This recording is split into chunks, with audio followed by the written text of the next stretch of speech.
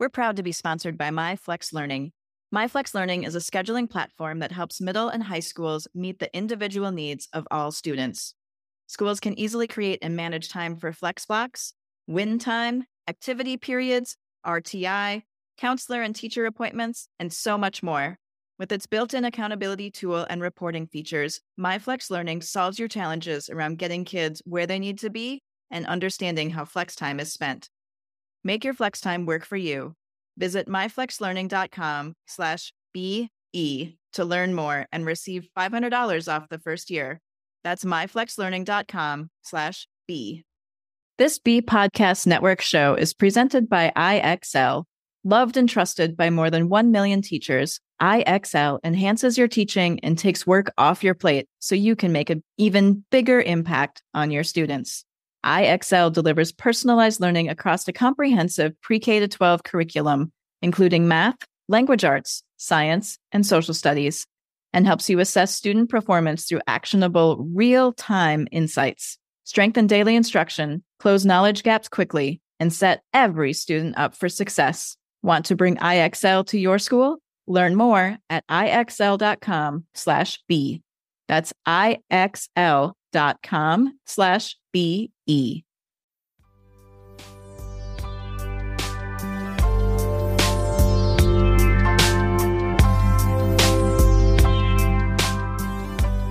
Welcome to the Rebel Educator Podcast, where we work to amplify the voices and ideas of changemakers in education. We talk with students, educators, and thought leaders who are questioning the status quo and resisting tradition in education. So welcome, Rebel Educators, to this episode of the Rebel Educator Podcast. Welcome, Rebel Educators. With me today, I have Dr. Joseph Jones and Dr. TJ Vari.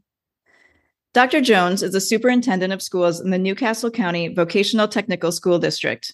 Joe's a former high school teacher, assistant principal, and principal. As principal, he was named the Delaware Secondary Principal of the Year, and during his tenure, Delcastle Technical High School was the first high school to achieve the state's Outstanding Academic Achievement Award. Joe received his doctorate from the University of Delaware in educational leadership. He's also an adjunct professor for many universities. Dr. TJ Vari is the Assistant Superintendent of Secondary Schools and District Operations in the Appoquinimink School District, known as the Appo School District. TJ is a former middle school assistant principal and former high school English teacher. His master's degree is in school leadership. His doctorate is in innovation and leadership. He holds several honors and distinctions, including his past appointment as president of the Delaware Association for School Administrators and the Paul Carlson Administrator of the Year Award. He teaches educational leadership courses at the master's and doctoral level. Together, Joe and TJ present nationally on topics of school leadership. They co-founded the Schoolhouse 302, which is a leadership development institute specializing in leadership coaching for new and experienced school leaders. They have written 5 books together, co-authoring several of those with their friends, Principal E.L. and Connie Hamilton. Welcome, Joe and TJ. I'm excited to have this conversation. Thank you very much. Glad to be here. Yeah, we're excited too, Tanya. So how did you two find each other and begin working together? It's really difficult to find a kindred spirit in education and someone that not only you can work with day to day in the office, but you two have built a podcast, a leadership institute, authored many books together. How did this begin and grow? I'll take that one. Tanya, thank you. It's a great question that I love answering. The truth is, most people don't want to hang out with us. So we just found ourselves with one another because we were alone. So no, all kidding aside, I taught TJ's brother over 2 decades ago now, which is crazy to think about. And TJ was doing a paper when he was a student at the UAD, was observing my class. Fast forward a few years, TJ started getting into education. I was at a high school still in the same district I'm in now, that he became a part of. We hit it off just like we had years before. And then from there, it grew. TJ then became the department chair where I was the principal of, but then he left the district and his career just started to soar.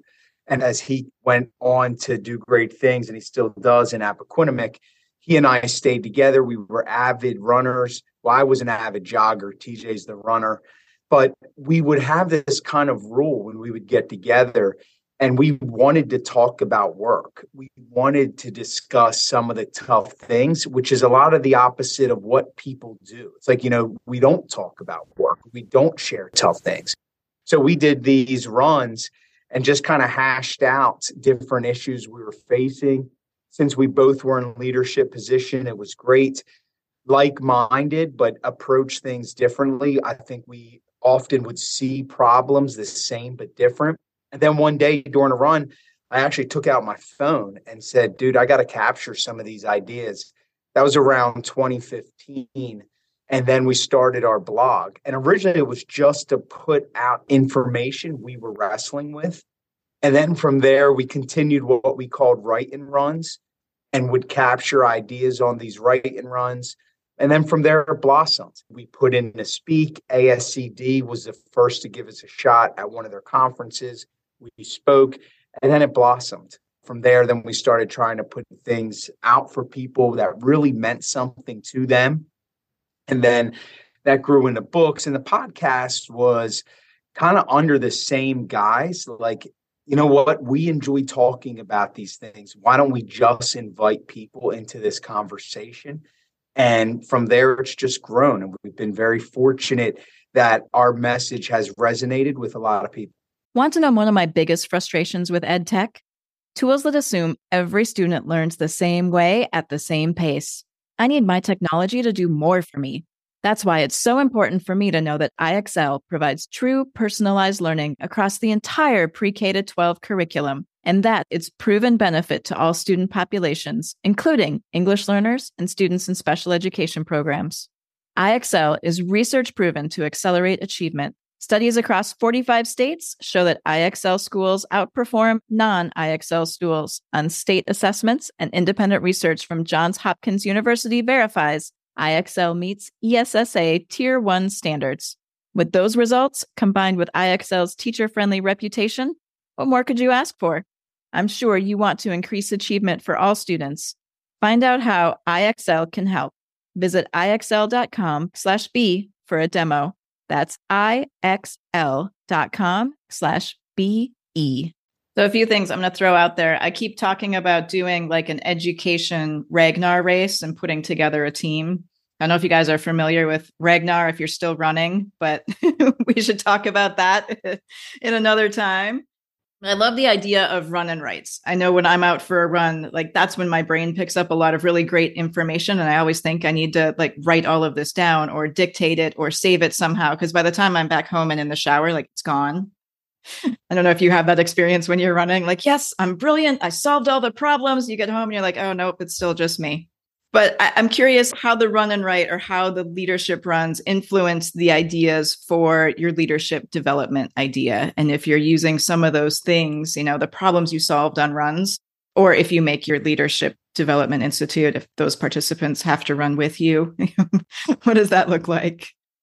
Yeah, something that we did from the very beginning that's true of, I think, every one of our blog posts still today, and definitely our books, is that we created models. So we would have pillars, the 3 things, the 5 things, our recent book, the 7 mind shifts. And Joe's really good, I'll mention Modelnetics, but he's really good at a building visual. He's very artistic. And so every time we would find a solution, right, in our own minds, we would pin certain aspects of it and say, all right, well, if that's a pillar of success for this particular problem, what are the other pillars?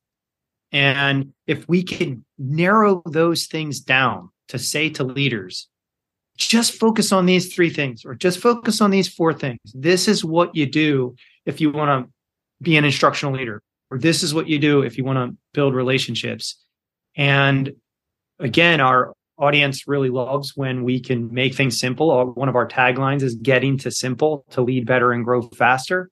And when we were out on these runs, that's what really got us to a point where we were like, we got to write some of this down. because if we can curate and synthesize from our knowledge base, from the research and the evidence and what works, and we can communicate in a way that resonates with leaders, then I think we really have something. And so from the beginning, the run and writes were really all about, I would say, funneling. Continue to talk it out until we would get to the main points, the main ideas, the main themes that we thought leaders needed to hear. At least we needed to hear them. But when we put them on paper and we presented them, our very first presentation, somebody in the audience hired us. That's how the Institute was built. The first time we were in front of a group, somebody from the audience came up at the end and said, well, you're hired. We want you to do this for all of our administrators. That's a great opportunity. Definitely. I know people love bite size, and they love that idea of, if I do this, I can solve this problem, or if I do this, I can become this and become a better person. And one of the things that has come up in the coaching group that I'm a part of is that every day you want to be 1% better. Like, you don't need to be a ton. You don't need to do everything, just 1%. But if you do 1% every day over a year, you're 365% better. So how do you break that down into bite size? And you mentioned your current new book, 7 Mind Shifts for School Leaders. And that's something we talk a lot about on this podcast, is the direction that a lot of folks are saying they want education to go, versus how do we change the things that we're actually doing day to day and change the way we look at the things that we're doing every day to be able to get there.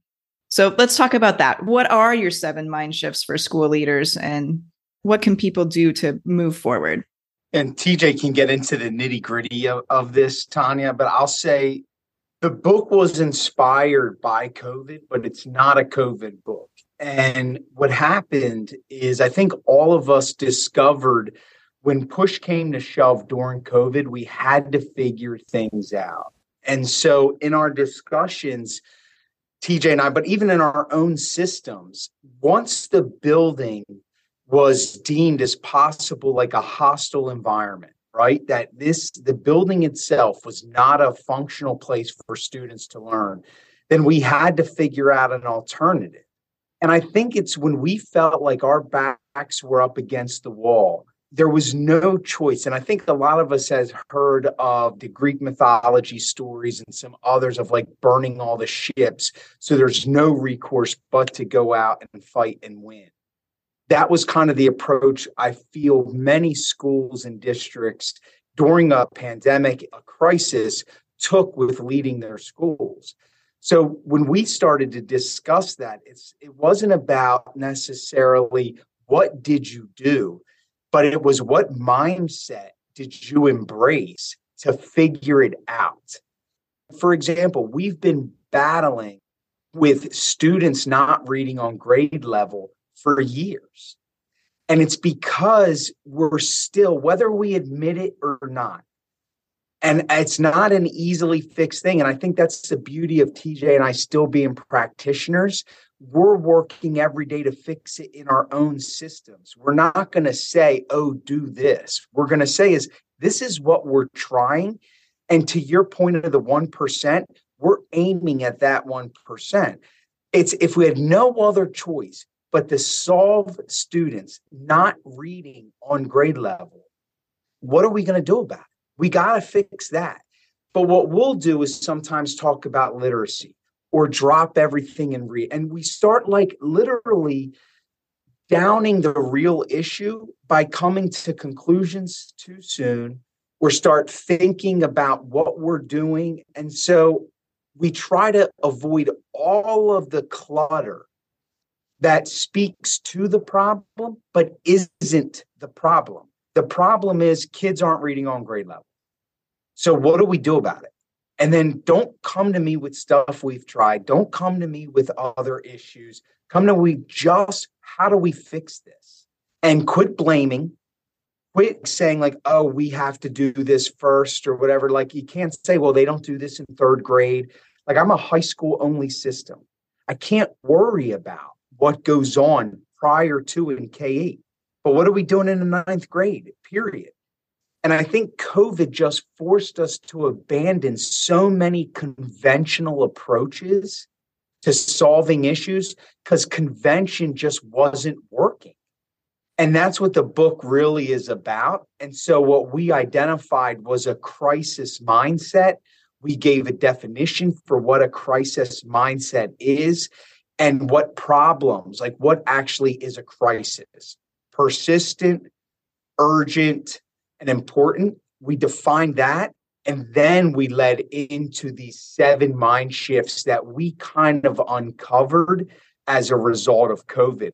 Whether people knew they were using them or not, didn't matter. We tried to label them and identify them. And then the book specifically starts to uncover those mind shifts.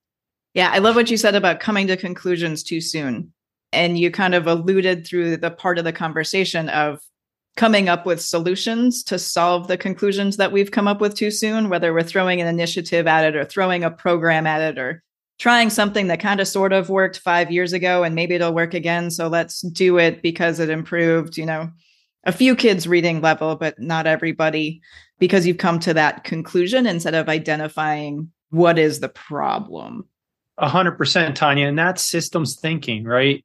Something that school leaders aren't necessarily taught when they get a master's degree or a doctorate degree in school leadership. We learn about finance and we learn about discipline and we learn about law, but we don't necessarily learn about real elements of leadership, especially things that have come out of the business world, like systems thinking. And so one of the chapters in the book is actually called the octopus approach. We've presented on it nationally. We're going to be at NAESP and NASSP coming up here to present on the octopus approach.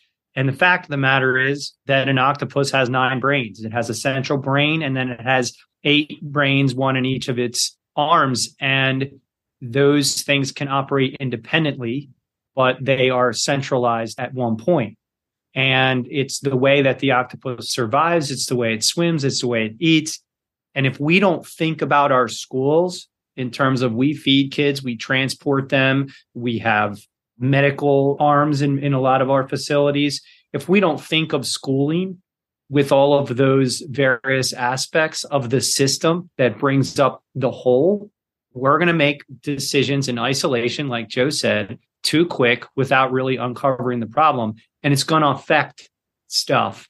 It's going to impact things and cause unintended consequences. So we show leaders in the book and in our presentations how to think differently about their problems and how to use things like systems thinking and some of the other mind shifts that we prescribe.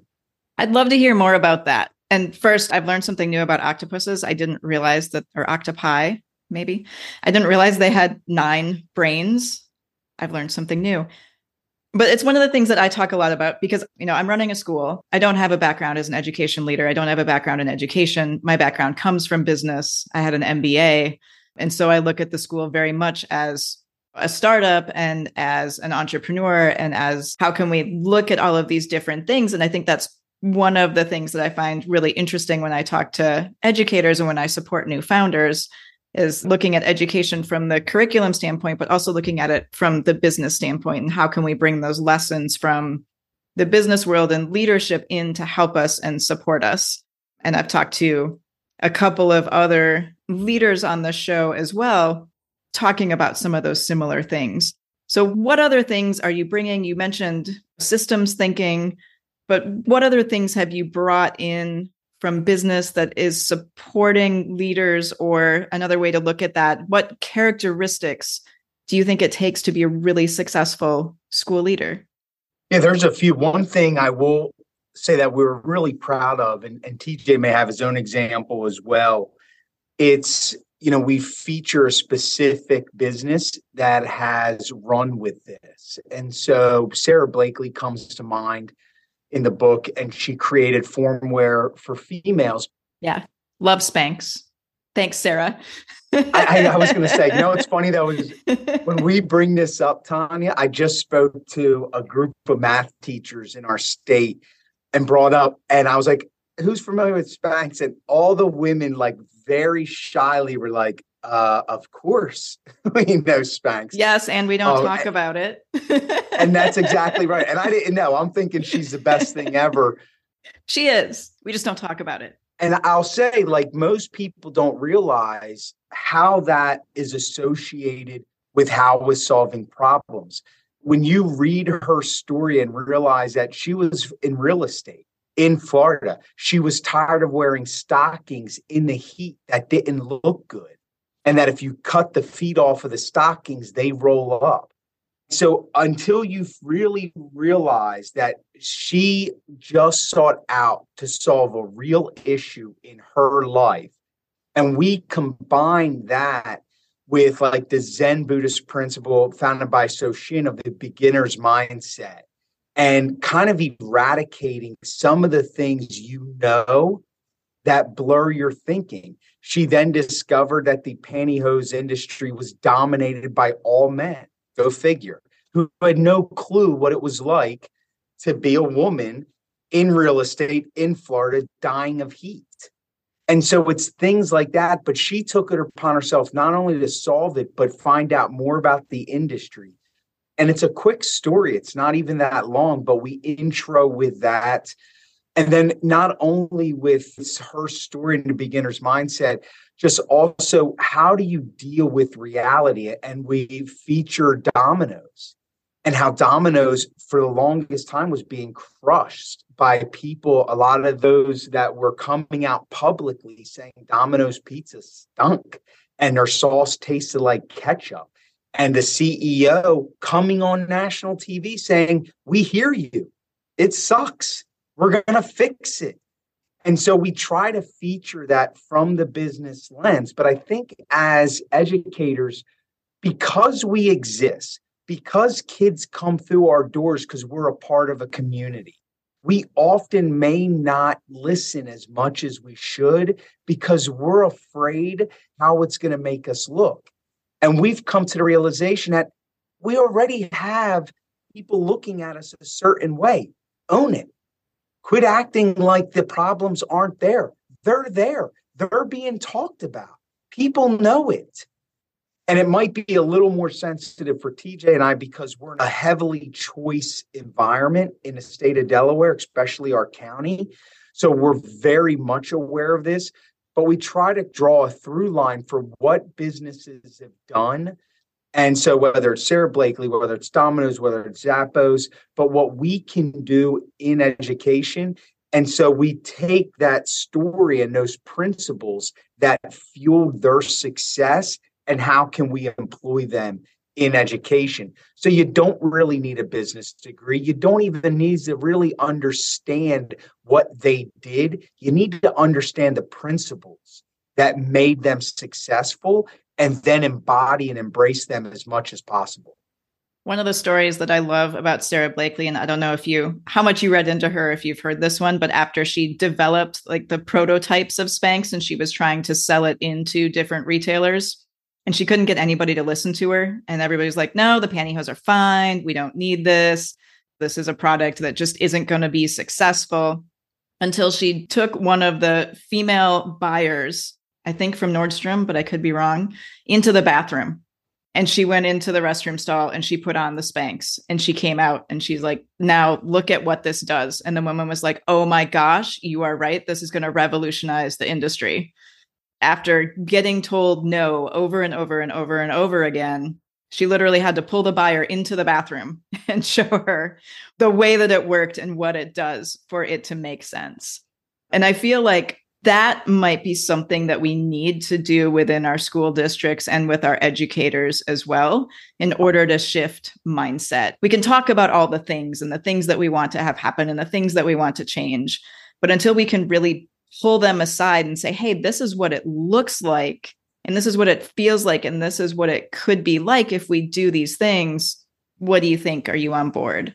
And I guess the other piece of that it makes me think about is when, even as I talk to elementary school students, the question isn't always, what do you want to be when you grow up? It's what problem do you want to solve in looking at the world? So as you're, in your school districts and working with educators, what does that look like when you're supporting educators to make those mind shifts as well, to really shift the ideas and the feel and the culture of a school district? I'll say this. What you just described is thematic within this particular book, but I think it's also a through line in our work at the Schoolhouse 302, we were criticized early on in our publications for being heavy business lit review and research. They wanted to see the big name authors in the back of the book who we're referencing from the education world. And we refused. I mean, yes, we've read those books. And yes, lots of them, many of them are very good. I want to underscore something here that we're not saying that schools should just be run like businesses. That's not what we're saying. We're saying that there's a lot of business principles that can be brought into education and simplified for school leaders. And what you're saying, and it's the major aspect of the book, like I'm calling it a theme, is that we need a culture of try. We've built from the ground up, in a lot of cases, a culture of why, whether it's asking people to connect their own why to the vision, using what Simon Sinek really meant by explaining the why of the school better to the community, and asking the question, why? Why should we do that differently? Things are okay. Things are fine for me. And what we're saying, that's a shift in the book, is a culture of try. It's to bring in the buyer into the bathroom and saying, can you just put these on, see how it feels? Because we have a tendency to reflect on new solutions before we implement them and come up with reasons why they won't work before we've even tried to do them. And so what we're saying in the book, and one of the chapters, is a yes and attitude. And we took that from improv, because we've got a lot of people who say, yeah, but. And in improv, you're always building. And when you build, you say, yes, that's true. And then you add something to the conversation. And that's the kind of culture that we would like, moving from a culture of why to a culture of try. And in another one of our books called Passionate Leadership, we wrote extensively about a learning culture, which we took from organizational design to say everybody needs to come to the table as a learner first and as a teacher or leader second. And I think that's the difference when you're trying to make a shift, trying to make something new stick, and shedding the problems that we have because we continue to want new and different results by doing the same things that we've always done. And that just doesn't work. Yes. And that's something that one of the things that I bring in from, business background as well is you can't keep doing the same things that you've always done and expect a different outcome. And moving from a culture of why, what is our why? Why are we doing this, to a culture of try, like give it a try, let's do this, is something that I think we can definitely all learn from. Shifting gears a little bit, there's a question that I love to ask all of my guests because I'm in the elementary school world. And so I love to hear a memory or a story that you have from your time in elementary school. I can start with that, Tanya. I will say, and this is where I think it just comes down to make it engaging in kids. I had a first grade teacher, name was Mrs. Wright. And just at the end of the school year, she let us go through this box. She probably went to the Goodwill or Salvation Army and let us just grab stuff. But I didn't come from a home with much. And I still remember I grabbed this like yellow vinyl wallet. I had that thing till like the 6th grade. And so it's a silly thing, but it's a gesture sometimes that like teachers do things. We teach subjects. We want to go through the curriculum, but it's so often the non-instructional things that we do that make the biggest difference in a kid's life. And it just was fun to receive something fun. And so it's just reminded me throughout my career, just wherever we can make connections. It doesn't have to be giving them things, but just making additional connections with kids that go beyond the curriculum. That's what really counts. And as I look throughout my entire education, it's those teachers that just I got to know a little bit more or went above and beyond in certain ways that have just made significant differences in my life. And it's kind of a thread that I've tried to have throughout my own leadership and now within the district that I'm superintendent of. I remember this time in the 1st grade, and I had this friend. My friends have always been a little strange. I mean, you met Joe. So I had this friend in the first grade, and it began to snow in the middle of the day, and he convinced the teacher that he had never seen snow before. She allowed us all to put on our coats and hats and go outside and play in the snow because one of our classmates had never experienced it before. In Delaware? Yeah. She learned later that he was not from California, like he had explained to her. But yeah, little things like that I remember because kids are so creative and the things that they think of and say, and that we need to foster that creativity. And hey, I don't fault the teacher. I think it was a good idea that she allowed us to go out and play in the snow. It's always a good idea to go out and play in the snow. When I became a parent, it was one of the quotes that I remember seeing. And I actually think it might have been in the bathroom at my OB, like when I was pregnant. It might have been up on her bulletin board. But it was a quote that said, "Don't worry that the kids aren't listening to you. Instead, worry that they're always hearing everything that you say." And so being aware of those little things and the yellow vinyl wallets and the times you get to go play in the snow, because those are things that kids are seeing and noticing and remembering and hearing as they grow up many, many years later. And for the first time, because I've told that story a few times, for the first time, I'm actually thinking as you're talking, maybe she did know. And she just humored us. And she thought, these kids are all gathered around the window, and we might as well just let them go outside and make a snowball because I'm not going to get them back anytime soon. Yep. And they need a break, and it's snowing. And yeah, I mean, here we're having a record snow year in Tahoe. I went up last weekend to see the 52 feet of snow that have fallen. I won't get to see that much snow again in my lifetime. It's amazing. So I'm all for the wonder of snow. Yeah, and we're just the opposite. We haven't seen a dust in Delaware, which is just crazy. Maybe there are kids this year that haven't seen snow. It's possible. All right. How can people get in touch with you if they'd like to reach out and learn more? Yeah, the best way to get us is at our website, theschoolhouse302.com, theschoolhouse, all one word, 302.com.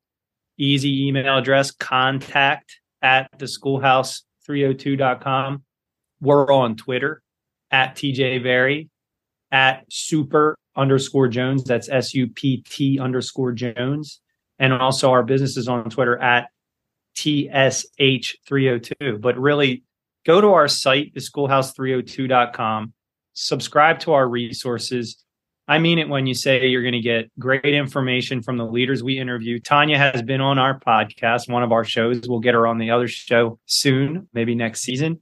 And so we do blog posts, podcasts, book recommendations, video blogs, always on the topic of leadership. And we just want to serve school leaders so that they can lead better and grow faster. Wonderful. Thank you so much, TJ, Joe. This was a great conversation. Thanks for your time. Absolutely. Thank you. Thank you, everyone, for listening to the Rebel Educator podcast. I'd invite you to check out rebeleducator.com, where you can see all of our upcoming workshops, webinars, and professional development opportunities. upacademysf.com, where you can see our current progressive elementary school in action. And if you've enjoyed this episode, we'd love for you to leave a review and rate our show so that others can find it and love us too. Keep resisting tradition, Rebel Educators.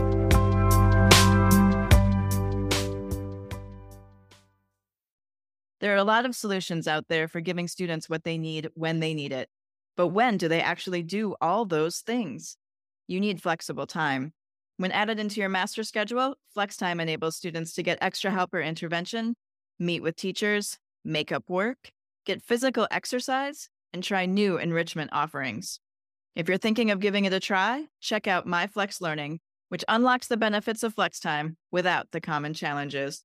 Its intuitive design and integration makes implementation and training a breeze. Make your Flex Time work for you. Visit myflexlearning.com/B to learn more and receive $500 off your first year. That's myflexlearning.com/BE. Do you want to save time on prep work? Increase achievement for all student populations? Reliably meet Tier 1 standards? You can do it all, but don't waste another minute. Head straight to ixl.com/B to learn how IXL's research-proven teaching and learning platform can help you achieve all these goals. That's ixl.com/BE.